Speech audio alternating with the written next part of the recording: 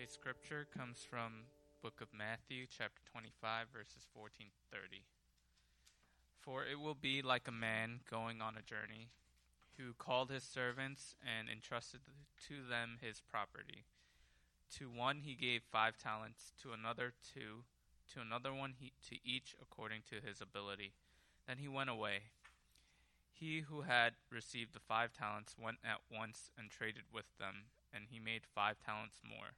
So also he who had the 2 talents made 2 talents more. But he who had received the 1 talent went and dug in the ground and hid his master's money. Now after a long time the master of those servants came and settled accounts with them. And he who had received the 5 talents came forward, bringing 5 talents more, saying, Master, you delivered to me 5 talents. Here I have made 5 talents more.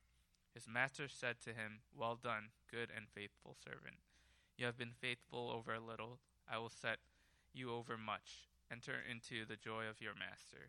And he also, who had the 2 talents, came forward, saying, Master, you delivered to me 2 talents.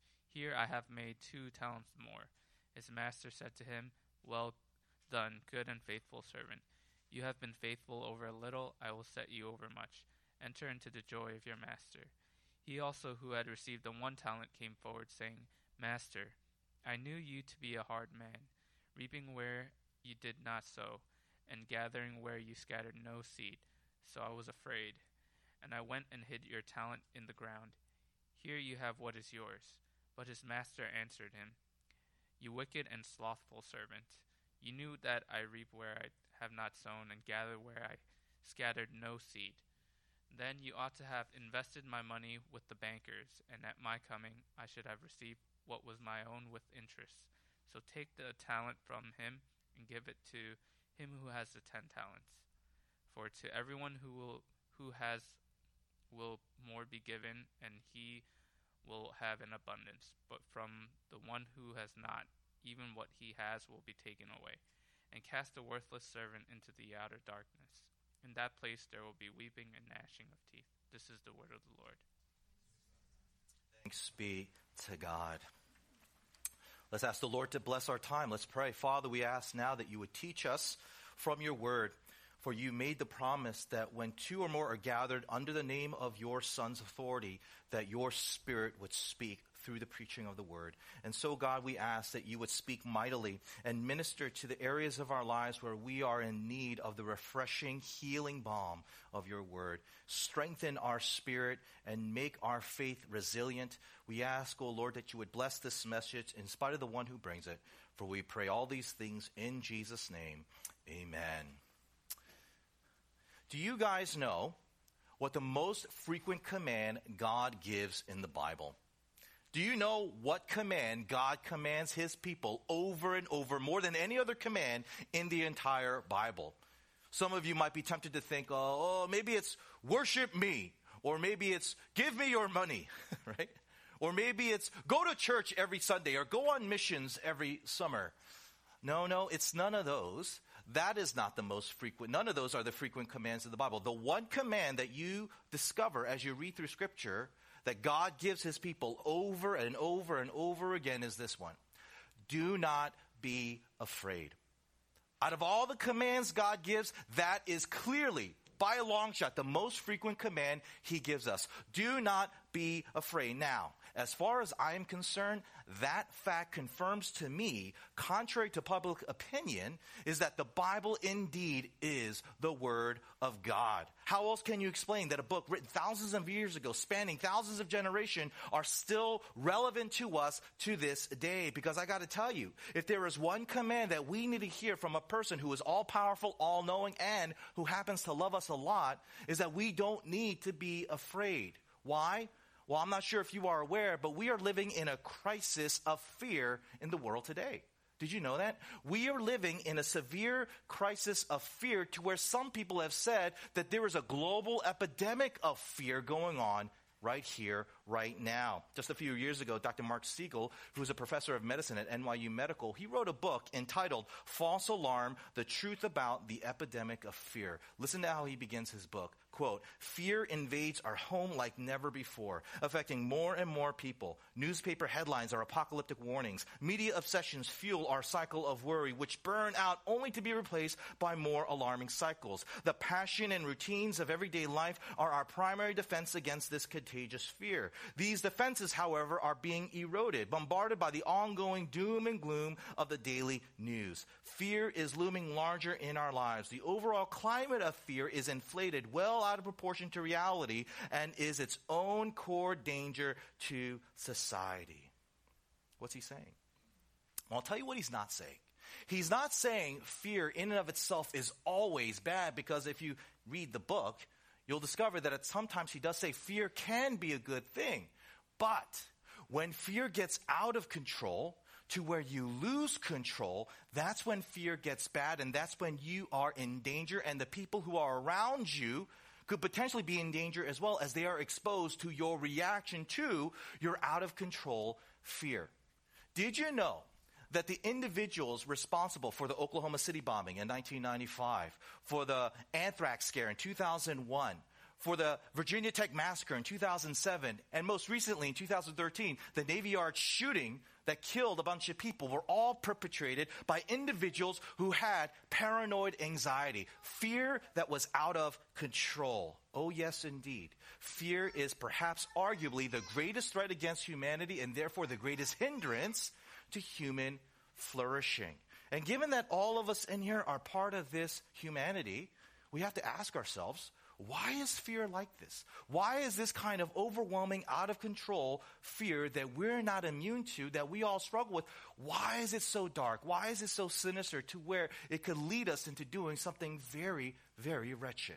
Well, that's the question that Jesus is going to answer for us as we continue our sermon series through the parables of Jesus. And as we take a look at this particular story, Jesus is going to parse out, he is going to detail, he is going to define why fear, sinful fear, is so wicked, and how as his followers we can avoid that badness and instead reverse it and bring good into the world. And so with that in mind, three things I'd like to share with you today that this parable teaches us about fear. Number one, your fear causes you to disobey God. Your fear causes you to disobey God. Number two, your fear causes you to believe God is evil. And finally, number three, your fear is conquered by believing the gospel. Those are the three headings that we're going to take a look at. So let's begin with heading number one. Your fear causes you to disobey God. Now, before we jump into the specifics and parse out all the details, I want to first give you a big picture, panoramic overview of what's going on. So, Jesus wants to teach his disciples about what it means to be a citizen of the kingdom of heaven, or simply put, what it means to be a Christian. And so, he tells a parable that involves a master giving three of his servants, talents or money to multiply as he goes off on a business adventure. Okay, now when many people read this parable, they tend to get distracted by certain details in the story to the point where they start asking a lot of irrelevant and unnecessary tangent questions. Questions like, well, how much is a talent worth these days? I'm so curious. That's such an odd phrase for money. What is it worth? Right? Or some people might like, wait a minute. How come he gives different amounts of money to all the different servants? That doesn't seem fair. Or a more common one that I hear often is, wait a minute. How come the dude who starts off with the most talents ends up getting even more at the very end of the story? That's even messed up. Why, Jesus? Why? Now, if you're here today and those questions are swirling through your head right now, if you're one of those people, can I just ask for a favor? Let it go. Just stop thinking about it right now. Just don't even go there, because what you're doing is that you're overcomplicating and overthinking the story. No, the main thing that you need to focus on right now is simply that the master gave each of his servants certain responsibilities for them to fulfill. That's all you need to take away. Now, why am I saying this? I'm saying this is because when you stop overthinking the story, when you start overanalyzing the details, you're able to see clearly a detail that gets easily missed, easily overlooked. It's a detail that surrounds the third servant, the one with the one talent, who happens to be the one that Jesus wants us to pay special attention to. So let's do that now. We're starting in verse 24. We read the following. He, also, who had received the 1 talent, came forward saying, Master, I knew you to be a hard man, reaping where you did not sow and gathering where you scattered no seed. So I was afraid, and I went and hid your talent in the ground. Here, you have what is yours. Pause right there. Your attention, please. So here we read the master of the story approaching his third servant to give an account on whether or not he fulfilled his personal responsibilities to the master. Now, before we go any further, it's important to note that the way Jesus crafts this story to where prior to this moment, we see that the master already approached the other 2 servants, right? The one with the 5 and the 2 talents. And as we read from verses 19 to 23, we come to discover they were successful. They fulfilled their responsibility to their master, so much so that he gives both of them the same glowing review, the same glowing commendation. Well done, good and faithful servant. You have been faithful in a little. I will now make you responsible for much. Enter into the joy of your master. And so just by the way that Jesus is directing the story, he's making the reader, us, carry this expectation that the third servant will also be just as faithful, just as successful in executing his responsibilities. But as we just read, it didn't happen, right? Because as we just read, we come to find that this third servant is different from the rest. He's the only one who did not fulfill his responsibilities. He's the only one who did not fulfill his duties. Why? Well, believe it or not, he tells us in his own words. Verse 25, I was afraid. And there it is. Fear. Fear. This servant failed in his responsibilities to his master because he was overwhelmed with fear. And how does the master respond to his servant's fear? Verse 26. You wicked and slothful servant. Or some translation, you wicked and lazy servant. Whoa, whoa, whoa, whoa. Master, what's going on? This guy is angry. He is fuming. He is like almost to the point of being violent. Why is he so mad? If you remember from what I said in previous messages in this series, in the parables, one of the characters who's usually an authoritative figure, like the master, always represents God, right? Which means what?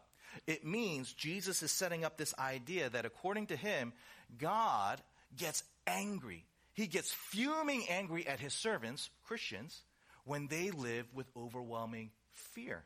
Now you hear that and you're just like, that doesn't sound appropriate, right? That sounds kind of messed up. That sounds way overreactionary. Why in the world would God get so angry over something like that? I mean, after all, if a little child, especially your own child, failed to do something that you asked that child to do because they were terrified, you typically wouldn't respond with such anger and with such hostility to the point of risking terrifying that child even more. If anything, you would be compassionate. You would show pity. Right? And you try to nurture the fear out of that child. But this master doesn't do that. He is so angry. He is so hostile. He is so vitriolic. Why is he so upset? Well, if you go to the beginning part of this story and what Jesus says there, you get a big clue. Verse 14. Listen to what it says. For it will be like a man going on a journey who called his servants and entrusted to them his property. To one he gave 5 talents, to the other 2, to another 1, to each according to his ability. To each according to his ability. Did you catch that? Did you hear what the master did? He gave responsibilities to his servants that was in accordance to their ability. In other words, he gave them responsibilities that they were capable of executing. Going back to that little child. If you ask that little child to come with you to the pool and to jump into the 3-foot portion of the pool, and he starts screaming, no, I don't want to die, and just runs off into the locker room, that's understandable, right? If Michael Phelps behaved the exact same way in that same scenario, that's inexcusable, right? Because Michael Phelps is more than capable of fulfilling what is being asked of him. And believe it or not, that in principle is why the master is so upset at this servant. Because believe it or not, this master set it up to where his servant could be successful, could thrive, not fail, not give in, right? This master intentionally set up this servant to succeed, okay? And Christian, just to pull it back to you, that is true of your master as well. God has called us, Christian, to a certain set of responsibilities, and he set us up in such a way to where we are able to succeed in those things, especially when you look at the main responsibility he's called us to fulfill. Do you know what that is, by the way? What is the main duty, the main responsibility God has called us to fulfill as his servants? Obedience, right? The main responsibility that God has set us up to succeed in is to obey him. Am I right? This is why the Apostle John says what he does in 1 John chapter 5. We're starting in verse 3. We read, loving God means keeping his commandments, and his commandments are what? Not burdensome. For every child of God defeats this evil world, and we achieve this victory through our faith. This parable teaches us that God has set you up, just like the master did to his third servant, to where you should be able to fulfill your main responsibility of obeying him. But this parable also tells us that the reason why many of us fail in this area of life is because, like this third servant, we're ruled by fear. We're overwhelmed with fear, to where we allow our fear to inhibit us and to keep us from the very things that God has called us to do. Consider these wise and insightful words from Christian psychologist Dr. William Backus. Listen to what he says.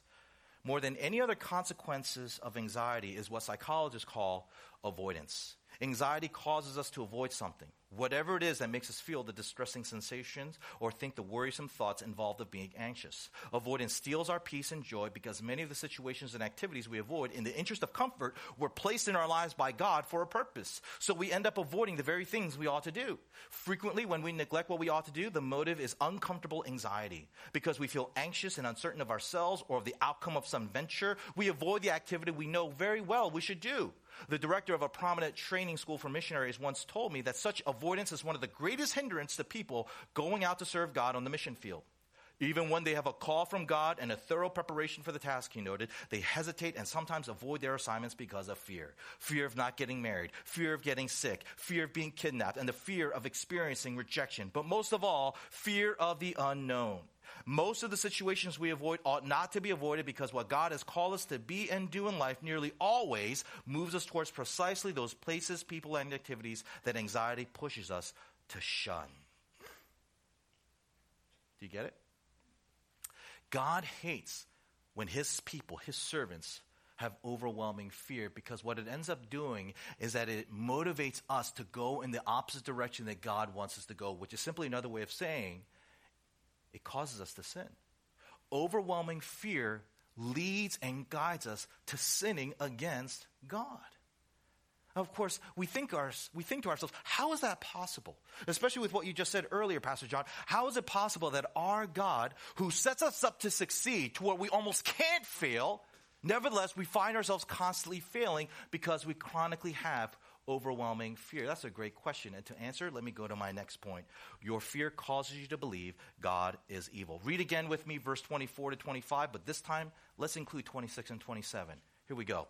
He who also had received the 1 talent came forward, saying, Master, I knew you to be a hard man, reaping where you did not sow, gathering where you scattered no seed, so I was afraid, and I went and hid your talent in the ground. Here, you have what is yours. But his master answered, You wicked and slothful servant, you knew that I reaped where I have not sown and gathered where I scattered no seed? Then you ought to have invested my money with the bankers, and at my coming I should have received what was my own with interest. Come on back. Here's what's going on. So this third servant is summoned by the master, and here's what's crazy. This servant has the audacity, he has the nerve to excuse his failure. He has the audacity to excuse his failure. And what was his excuse? Why did he fail? Verse 25, I knew you to be a hard man. In the original Greek, it actually says, I knew you to be a sinister, harsh man. You know what he's saying? He's saying the reason why I failed, the reason why I disobeyed you is because you are an evil. That's what sinister means. A perpetuator of sin, right? He is an evil master. That's what he is saying, right? Why does this servant have such a harsh view of his master? Verse 24 again, he says, You reap where you do not sow and gather where you scattered no seed. Huh? What in the world is that? What is this notion of gathering and scattering? Well, Thankfully, we have Bible scholars, and I have Bible software that I can look up so easily. So let me tell you what one Bible scholar by the name of Tom Constable down at Dallas Seminary, listen to what he says. He explains what he says, what the servant is saying. The slave meant that the master exploited the labor of others, namely himself and his fellow slaves. This slave evidently felt that his master would not share any of the rewards of his labors with him if he proved successful, but would punish him severely if he failed. What's he saying? He's saying this slave felt that his master put him in a no-win situation to where there would be no positive outcome for him. Right? If he succeeded in doubling his master's money, the only thing he would get out of it was the wear and tear of stressing over labor that would end up being unrewarded. If he failed, he would just suffer pain and misery for not multiplying his master's money. So it's damned if he does, damned if he don't. So he's stuck in a rock and a hard place. It's a no-win situation. No positive outcome for him whatsoever. Right? Which is why he buries the talent. Better just to do nothing with it so I can avoid the pain of either outcomes. You see? That's what he's thinking. Right? He's thinking that no matter what I do, I'm going to be miserable. Right? I'm going to be stuck. Bad in scenario A, bad in scenario B. Right? And because this master put him in this situation, this no-win, terrible outcome, no positive outcome for me whatsoever, he concludes, my master is evil. My master is evil. Here's the question. Is this servant correct?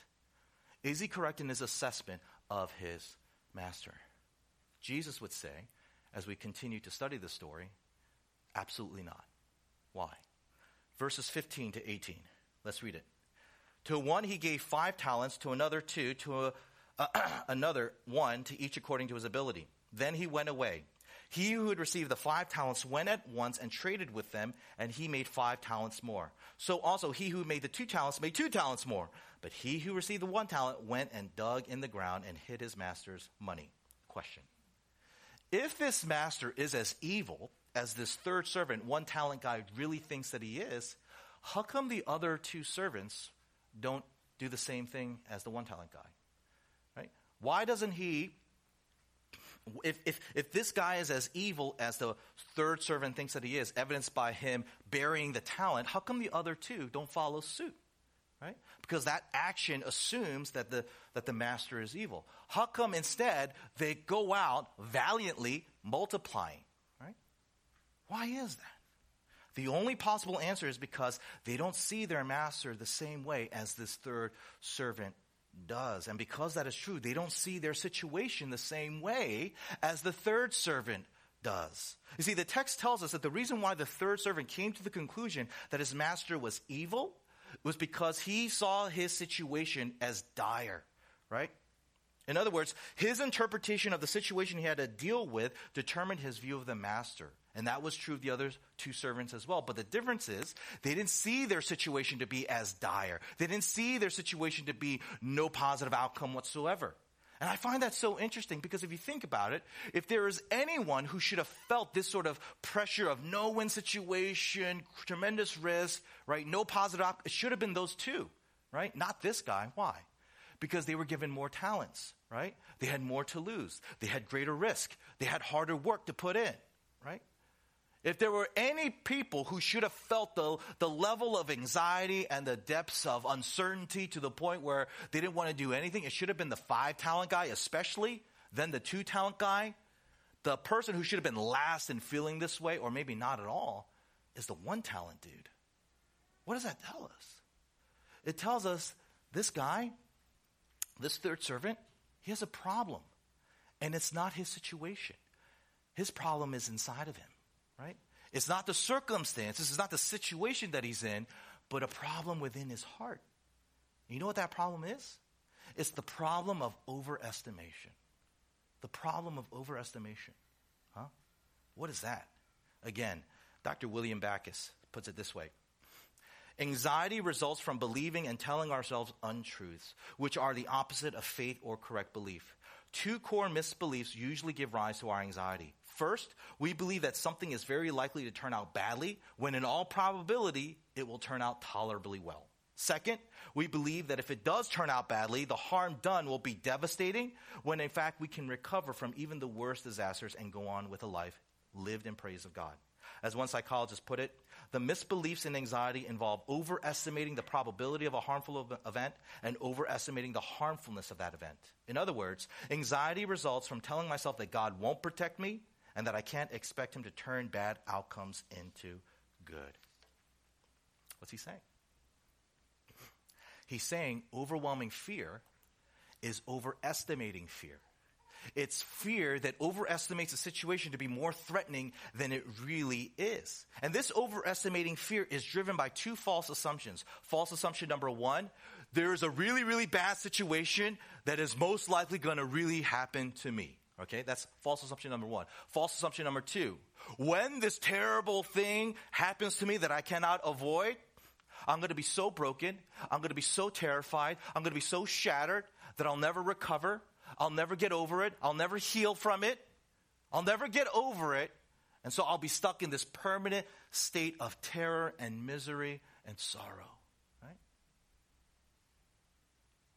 These are the two assumptions behind our overestimating fear, the same fear that plagued this third servant, that was all driven by the assumption that he had of his master. My master is evil. And Christian, when you have that kind of anxiety driven by these two same underlying assumptions, guess what you're saying to your master?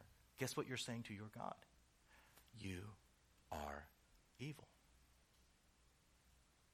Susie Davis is a pastor's wife. Years ago, she wrote a book entitled Trusting God in an Unsafe World. And in this book, she talks about how when she was a sophomore in high school, she witnessed her teacher being murdered right in front of her by one of her classmates in cold blood. And the whole point of the book is her trying to recover her faith in God and trying to overcome her fear that came out of this traumatic experience. And at one point of clear honesty, she said this about her view of God, quote, I saw God as a wrecked man because I felt as if he broke his promises to keep bad stuff from crashing in on my life. Though I decided at 12 I wanted Jesus to be my hero, he wasn't exactly the hero I'd hoped for. My kind of hero wouldn't let bad things happen to me. He would love me too much to put me through that kind of hell. I didn't believe that I could count on God to take care of me. So along with the tragedy of the murder and all the pain associated with that, I also felt the ache of abandonment. I felt twice cursed. The world is evil and God won't take control. Not even for me. This realization terrified me, and it carried with it hard questions. Why, God, why? Why turn your eyes away while the world breaks apart? Why would you abandon me? Why? What is she saying? She's saying, in principle, the same thing this third servant is saying to his master. You are evil. Of course, she will never say it flat out, but you read between the lines. It's clearly there, and I'm willing to bet that those of you in here who can totally relate to this woman, sympathize, empathize, maybe even hear your own voice as I'm reading it out loud, what does that say about you? What does it say about your view of God? Christian, we live in a world that is constantly saying our God is evil, right? We live amongst people who would say Jesus Christ is a wicked God. He is the devil. He is not the Son of God. And God has called us out to refute that by the way we live our lives that's driven by our convictions. And if you find yourself resonating with these women's words, which I know you do, as do I, if I'm totally honest, we ask ourselves, how do we overcome this? How do we overcome this misbelief that our God is evil to where it birth these two false assumptions that feed into this overwhelming, overestimating fear? The answer leads me to my final point. Your fear is conquered by believing the gospel. Allow me again, once more, to draw your attention to verse 24 to 26, but this time, take a special notice as to what the master replies to the servant in verse 26. He also, who had received the 1 talent, came forward saying, Master, I knew you to be a hard man, reaping where you do not sow, and gathering where you scattered no seed. So I was afraid, and I went and hid your talent in the ground. Here you have what is yours. But his master answered, You wicked and slothful servant, you know that I reap where I have not sown, and gather where I scattered no seed? Now I want you to notice something. I want you to notice how in verse 26, the master sort of repeats, he echoes what the third servant says in verse 24. And the reason why I say he sort of repeats is because he leaves one statement of the servant out in verse 26. What portion of the servant's statement does he leave out? I know you to be a hard man. Right? He doesn't repeat it. It's missing conspicuously. Right? It's almost as if the master is not even going to dignify that servant's statement by repeating it in his own words. And I think that's very, very profound. Because I think what Jesus is trying to say there is that this master is refuting what this servant is saying about him, which also means the one whom this master represents, God is refuting what we sometimes feel in our hearts. God is not evil. That's what Jesus is saying. Jesus is saying God is not evil, period. Now, for many of us, it isn't a period. This is not finished. Nothing is resolved, right? Because you're still not convinced. And one of the reasons why you're still not convinced is because of what you read in the story itself down in verse 30. What ends up happening to this third servant? What does this master end up doing in verse 30? Cast the worthless servant into the outer darkness, into that place where there will be weeping and gnashing of teeth. Now, you don't have to be a Bible scholar to know what Jesus is referring to here. That darkness, where there's weeping and gnashing of teeth, what is this place? It's hell, right? It's obvious. In fact, when you read through the Gospels, and he's referring to a place where there's weeping and gnashing of teeth in the outer, he's always referring to hell. H-E double hockey sticks, right? Hell. That place of eternal torment. That's what he's talking about.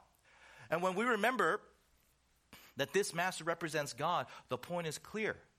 God finds overwhelming fear as a hell-worthy offense. In other words, God sees servants of his, like you and me, struggling with overwhelming fear as something as deserving of hell. In fact, Jesus confirms this when we read the list of people that he identifies as those who will end up in hell in Revelation 21. Listen to what he says there. All who are victorious will inherit all these blessings, and I, Jesus, will be their God, and they will be my children. But cowards, unbelievers, the corrupt, murderers, the immoral, those who practice witchcraft, idol worshippers, and all liars, their fate is the fiery lake of burning sulfur. This is the second death. Notice the first person he puts at the top of the list who ends up in hell. Cowards. People who are driven by overwhelming fear. Right?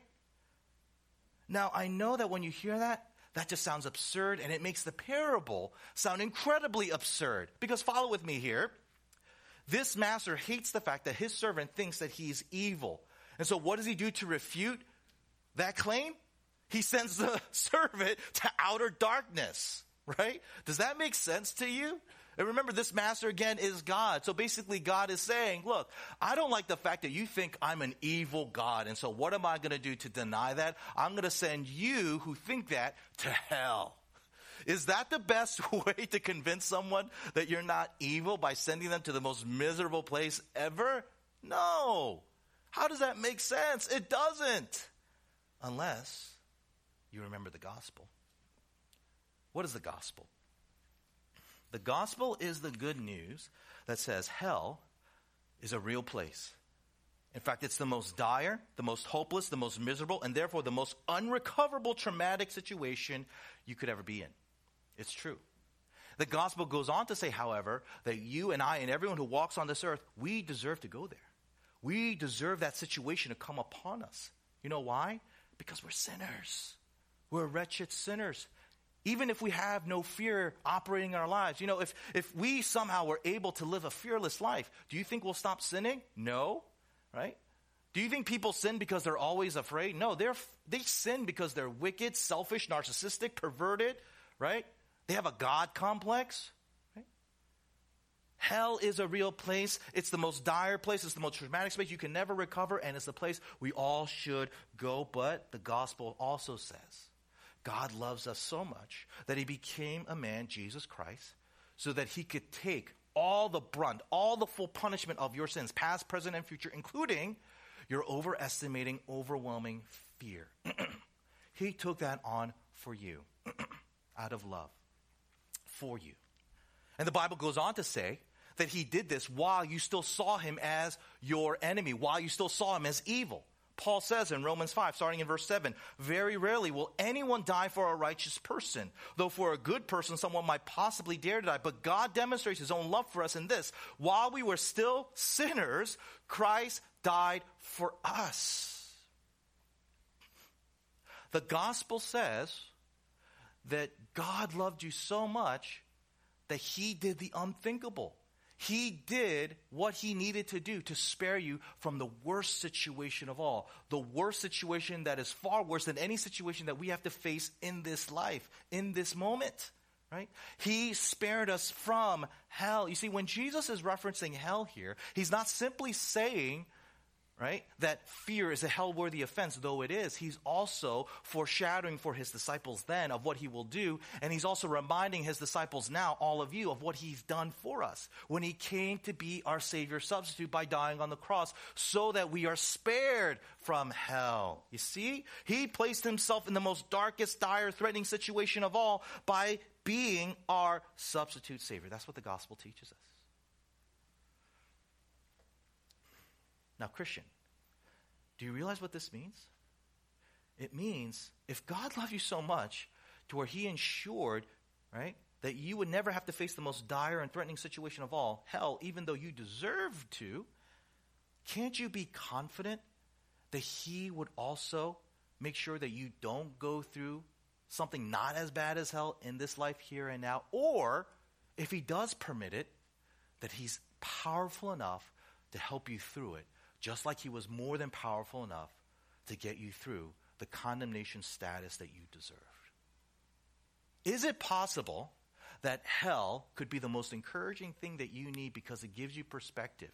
It reminds you that if God loved me enough to take me out of the worst situation I could ever have been in, even though I deserved to go through it, wouldn't he love me also to make sure that I don't go through something nearly as bad? If his love is so great, clearly he should be able to do something that requires less love, right? Do you see? See, when you believe that in your heart of hearts, when you practically hold on to that conviction, you're changed. You grow in fearlessness. You're able to face situations that God is calling you to go through, not avoid them, right?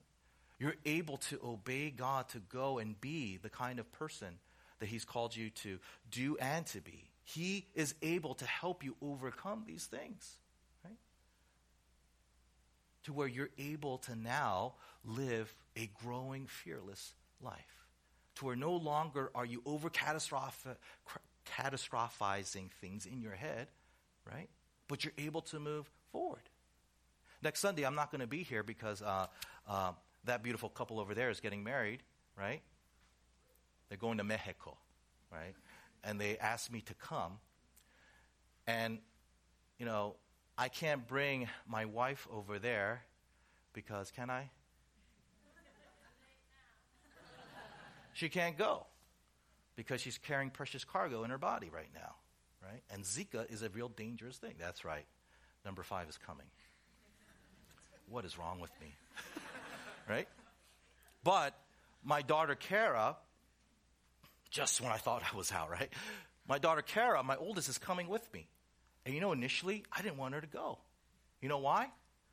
I thought of the movie Taken, right? I was terrified, right? I ain't no Liam Neeson, you know. I don't think Liam Neeson is known Liam Neeson either. What was I doing? Overestimating everything. I was calling my master evil.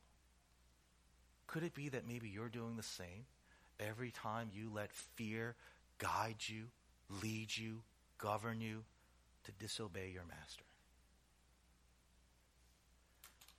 I want to end today's message with some next steps. Some practical next things that you can do to overcome the over-anxious, over-pervasive fear that we all struggle with. Number 1, read a good book on hell. That's such a terrible way to put it. Read a book on hell, a Bible-saturated book on hell. There's some terrible books on hell, by the way. Don't read anything by a guy named Rob Bell. Okay, just avoid that dude at all costs. Don't read anything by Joel Osteen because, by the way, I don't even know if he believes in hell. So if he wrote a book on hell, it's very suspicious. 2 books that I would recommend. the most encouraging book on hell ever. It's pretty awesome. By Thor Ramsey. Great name. Number 2, Sinners in the Hands of a Good God by David Klotfelder. Why am I telling you to read a book on hell? Because I don't think a lot of us understand the doctrine of hell. And because we don't understand the doctrine of hell, it doesn't provide the kind of smelling salt effect that God intended for us to have, to where we can wake up and not get so crazy. Right? When you stop believing in a real hell, you know what you do? You take situations that aren't hell and you impose hell-like fears upon it. Right? It's the same thing. When you stop believing in a God is true, you start imposing God-like attributes to other people, celebrities or status and whatever. You do the same thing. So read a good book on hell so that it can be that kind of way of waking you up and giving you perspective so that you don't impose fear that's only reserved for hell, a fear that you shouldn't have to face. Number 2. Take a 3x5 card. Write out the situation and scenario that you're terrified of. I did this recently with Taken and Kara and all that. On the other side, write the following. This situation is not hell. And because God loved me so much to save me from the real hell, especially when I deserved hell, I can be confident that he loves me enough to either spare me from this situation or give me the grace to get through it and become a better person and not a bitter person. I didn't include this also, but in addition to that, Romans chapter 8. Romans chapter 8. Read verses 19 to 31 as you do that. Just write Romans 8, 19 to 31. Meditate on it, right? Every time you find yourself feeling verklempt, every time you're feeling worried, bust it out. Memorize that passage in Romans 8 and take a look at that phrase, okay? Finally, number 3, share some of these fears with your Oikos group members. Tell them, hey, I'm freaking out. I think I'm going to have to put electric spears into someone's knees because I'm so terrified that my daughter's going to get kidnapped in Cancun, right? So that they can pray for you. So that they can kind of wake you up and say, hey, PJ, Romans chapter 8, don't you remember? This isn't hell. You're right. Kara, let's go. Get the sunscreen, right? Invite other people into your ministry who can encourage you and remind you of the truth. Your God is not evil. Your God is good. Your God loves you. And he is powerful. Who can stand against the Lord Almighty? Amen? Let's pray. Father, we ask that you would help us to hold on to this conviction and truth. So many of us have been ruined. So many of us have been compromised. So many of us have fallen into the snare of Satan to where he has showed his teeth and we have been more scared and terrified than we should be. Father, he is no match to the Lion of Judah. And Lord, help us to remember that, especially as we live in this city, as we raise children, as we are exposed to the news. God, help us to truly become people who grow in fearlessness because we are convinced that you are powerful and you are good. Oh God, would you free us from these things so that we can be the people who undermine the epidemic of fear that is so pervasive in this world. Oh God, hear us now, for we ask in Jesus' name. Amen.